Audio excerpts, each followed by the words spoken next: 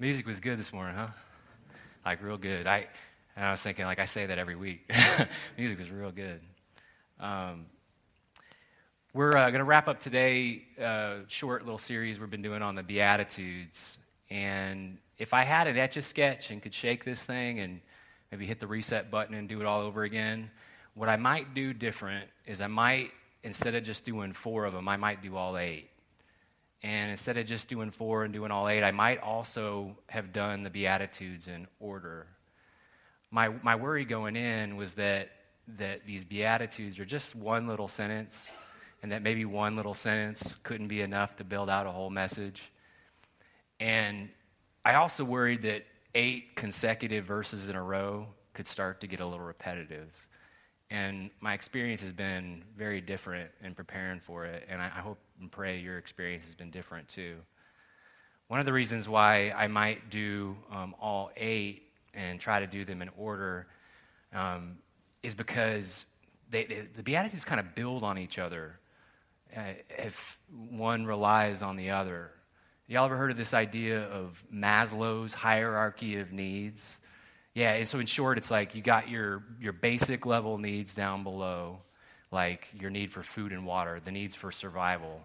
And if you're in a space where you're needing food and water, it's really hard to think about your psychological needs, right? Your need for love, your need for feeling like you belong to a group. And so it goes with the Beatitudes. So we started our very first week on this talking about the peacemakers. And what we said about the peacemakers is what they do is they step into violent spaces with an attitude and a comfort, a strength of peace. And it'd be really, really hard to do that if you didn't have the beatitude that came before, which is a purity of heart or a singleness of purpose for reflecting Christ's love no matter where you are in the world. Likewise, this week with our beatitude, the merciful, it plays out kind of the same way. It'd be really tough to live a life of mercy if first we hadn't learned how to mourn where we've fallen short of the glory of God and to mourn with other people. It'd be really hard to live a life of mercy without the one that comes right before it. Blessed are those who hunger and thirst for righteousness. You see, because hungering and thirsting for righteousness, if you have an attitude of hunger for that and want to see it everywhere in the world, that can make us kind of hard. And mercy acts as a nice balancing point to that thirst and that hunger for righteousness. So let's dig into it. The beatitude that we're going to talk on today, like I said, if you're counting, it's beatitude number 5. Blessed are the merciful, for they shall receive mercy. Of all the Beatitudes, and this is Matthew 5:7, of all the Beatitudes, this may be the easiest one to understand, right? I mean, Jesus said, judge not lest ye be judged. We say what goes around comes around. Gandhi said, be the change you want to see in the world. You get what you give. What you reap is what you sow. Blessed are those who are merciful, for they shall receive mercy. And so where it's super easy to understand, of all the Beatitudes, I think this may be the hardest one to actually live into. And the reason why it's hard to live into is because mercy requires a real investment of ourselves. And that's where I want to spend our time today, is what that investment is. We're going to look at the emotional investment that mercy takes. We're going to look at the practical investment that mercy takes. And we're also going to look at the intellectual investment that mercy requires of us. But before we do any of that, I want to show you a video. And in this 2 minutes, I think it perfectly sums up everything there is to say about mercy. And I should probably set up the video a little bit, but I'm not going to, because here's the truth. If you don't know this movie, we can't be friends. Understand me? Okay.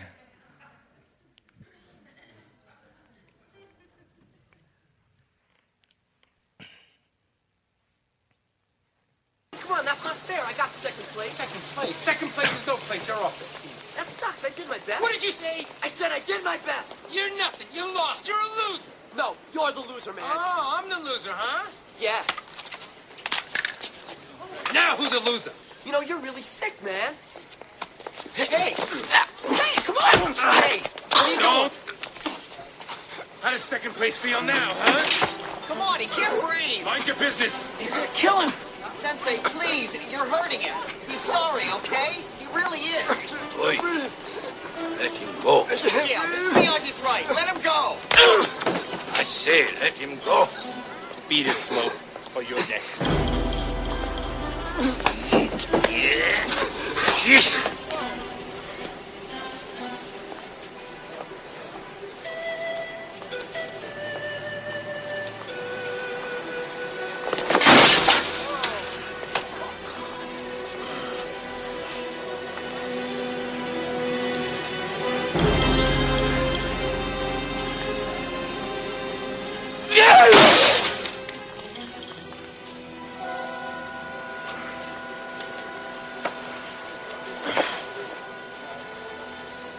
Mercy is for the weak. We do not train to be merciful here. The man face you, he is enemy. Enemy deserve no mercy.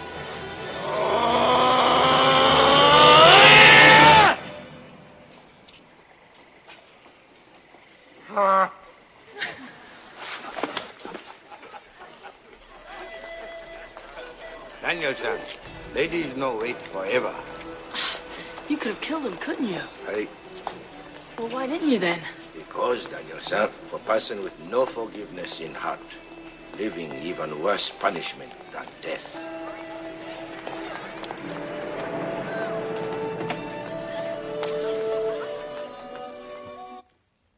That's all we need to say, right? I mean, that's really great.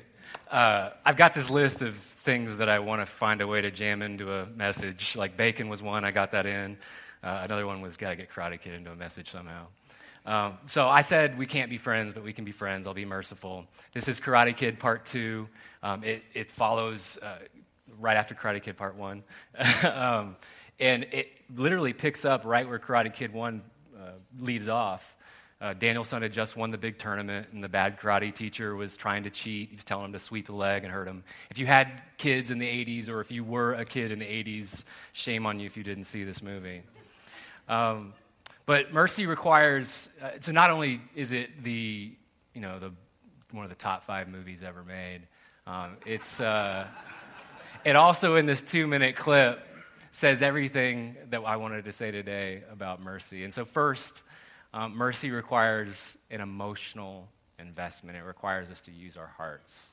And I was thinking about my boy Rowan, and it was a couple weeks back. I had to go to Ella's soccer practice. And Ella's soccer practice runs about an hour and a half, and Mitzi had women's ministry or something, and so I had Rowan with me. And he's 1.5 years old, and you know that an hour and a half soccer practice is a little bit of a crapshoot with a 1.5-year-old. She ends about 7:30, and so we're eating into bath time and dinner time and bedtime really fast, and right around the end of practice, he's just about had it. And he's doing that thing where he doesn't want to be held, but he also doesn't want to be going down, and so I'm up and down and up and down. He's crying the whole time. And right about this time where he's screaming and crying, this dad walks past me, and he goes, "Must be bedtime, right?" And I thought, and he didn't just say must be bedtime. He said it with real pain in his eyes, like he knew exactly what I was going through.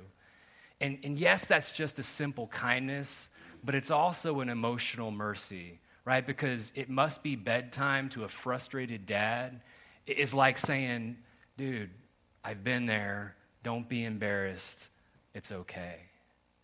But dad to dad, this kind of emotional mercy is pretty easy.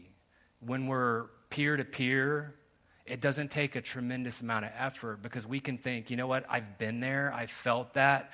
God knows I needed mercy in that situation, so I'm going to give mercy to someone else. Where mercy, the emotional investment, starts to get really hard is when we're looking into the eyes of the villain. when we can't understand the situation that they're in. And you can look into his eyes right now and you can see his fists are bloodied. He knows that he's beaten. He knows that he's lost. And I wanted Mr. Miyagi to just chop him in the neck. But he didn't. He showed mercy. A friend of mine told me a long time ago that she finds it really easy to show grace and mercy to people when they're broken, people that are in tragedy, or when they're in the worst of situations. But with church people, she said, I find it harder to show grace and mercy. You know those people who seem like on the surface that they've got it all together? And we've all got something, right? We've all got an offense or a person who we may find it tougher to extend mercy to them. And what we see in the New Testament is Jesus execute this kind of emotional mercy flawlessly with the woman at the well. Here's this woman who Jesus has absolutely no common life experience. Number one, she's a woman in a time where women were not valued. She's a Samaritan, a hated people. She's had 5 husbands. She's been ostracized by the entire community. And just Jesus is able to look at her and see something beyond the wrong that she's done and extend mercy. He sees her and he says, I see that you're searching for something. I see that you're thirsty. And whatever life it is that you think you deserve, I see something completely different. So the first thing that mercy requires from us is an emotional investment, for us first to feel and to engage our hearts. The second thing that mercy requires of us is a practical investment. It asks us to use our hearts, but also our hands to feel and also to show. Now, Mr. Miyagi showed mercy to the karate teacher when he didn't chop him and just instead honked his nose. But Mr. Miyagi also showed mercy to the boy who was getting beat up by the bad karate instructor. It's easier to show mercy from a distance. It's harder to get involved. So he stepped into that space and he got involved. There's a waitress over at Marty's restaurant, and I love this waitress. She's not a good waitress, and she's kind of weird, but I love her anyway. And here's why. My boy, I said he's 1.5 years old, and he's a terrible eater. I mean, like rice and beans and tortilla chips are tough, right? And he insists on trying to use a spoon for everything. Especially the rice. The rice is hard. It gets everywhere. It gets in the high chair. It gets on the floor. It gets a little bit in his ear. And rice isn't super easy to pick up either, right? Like you can't just like grab it with a napkin real fast. You've got to get down on the Mahdi's nasty concrete floor and try to scoop it up into a pile. And that's what Mitzi and I deserve, right? Because the price of the fajitas didn't come with a power wash of the table or to take a spatula and scrape cheese off the ceiling. We deserve to get on our hands and knees and clean up that nasty rice. But here's why I love that waitress is she showed us mercy. She came up to the table, and the first thing she did is said, God dang it, your kid is cute. And I got a toddler too. And then she said, don't do that. Don't clean up. I've got a broom and a dustpan, and that's what brooms and dustpans are for. Let me do it, please. And it occurred to me last night that some of us may be in that space, on our knees on the dirty, nasty concrete, trying to clean up our mess. In our ear, Christ is whispering, don't do that. I have a broom and a dustpan. That's what brooms and dustpans are for. Let me. Mercy requires an emotional investment. Mercy requires a practical investment for us to feel and for us also to show. And what I don't believe is that we're called to step into every situation that requires mercy.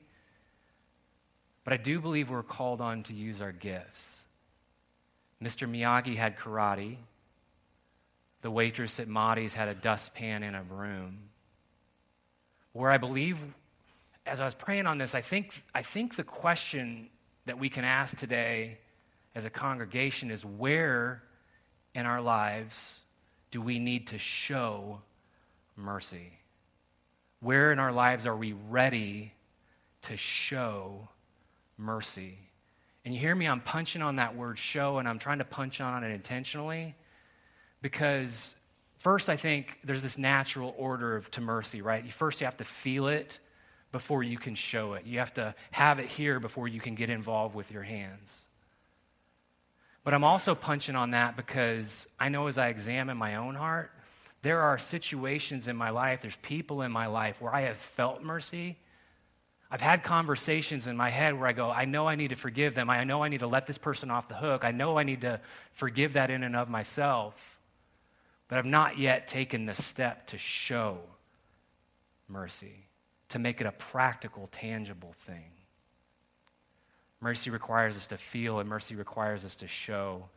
And lastly, mercy requires an intellectual investment. Mercy requires an intellectual investment to engage our brains. Mercy is not a replacement for justice.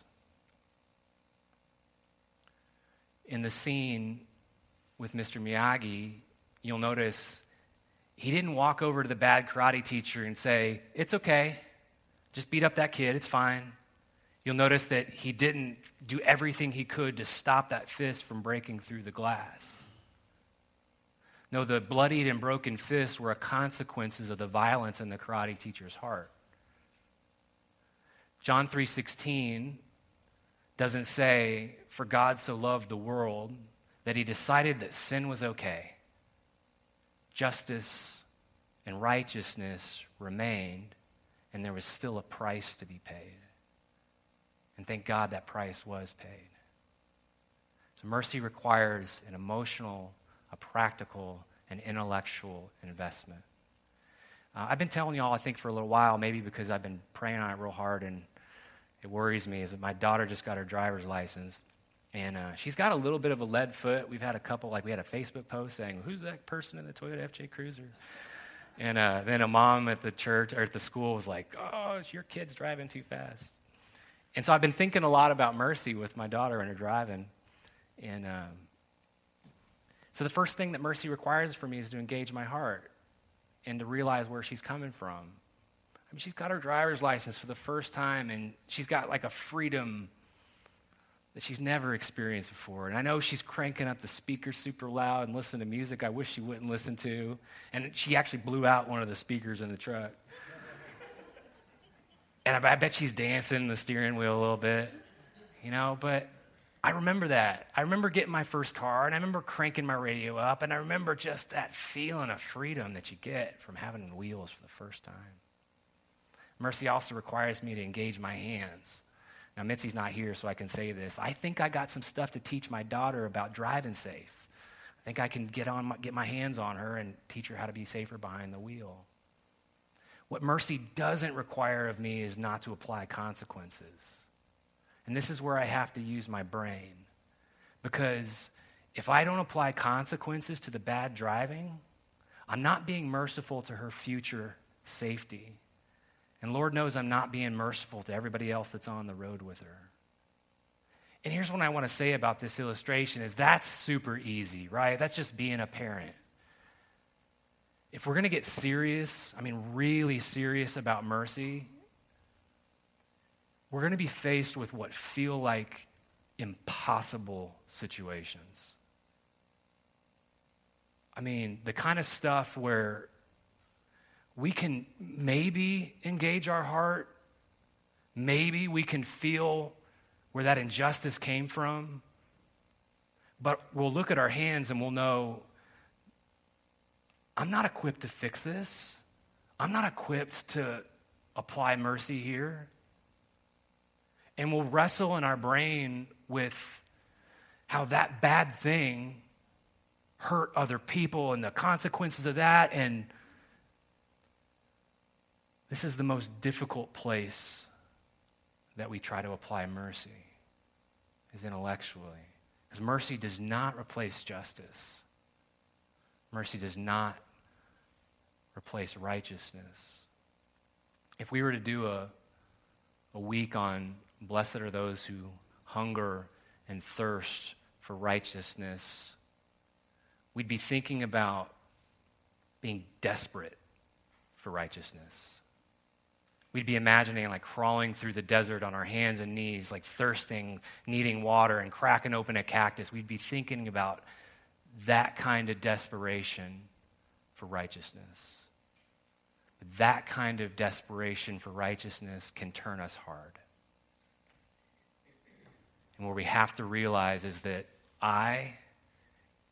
for you, for everybody, perfect righteousness is impossible.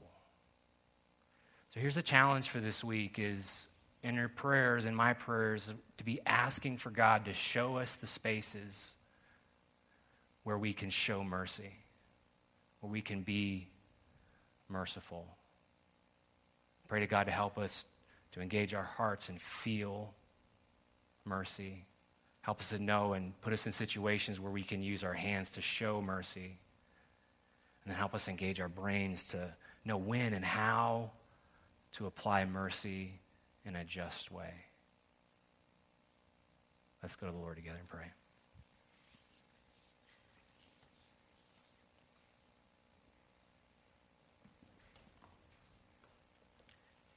God, we come before you this morning, and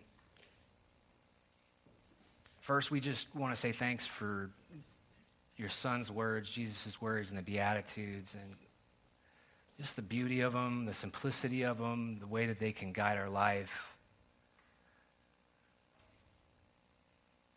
God, we ask you, we need your help to break our hearts for those that may have fallen short, those that have done us wrong.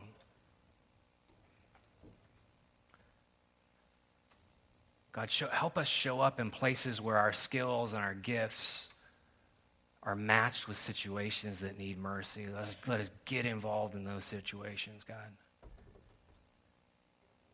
And God, lastly, just give us wisdom to know when and how mercy should be applied. God, help us use our hearts, our hands, and our brains in service of mercy, the mercy that we so desperately need from you. In Christ's name I pray. Amen.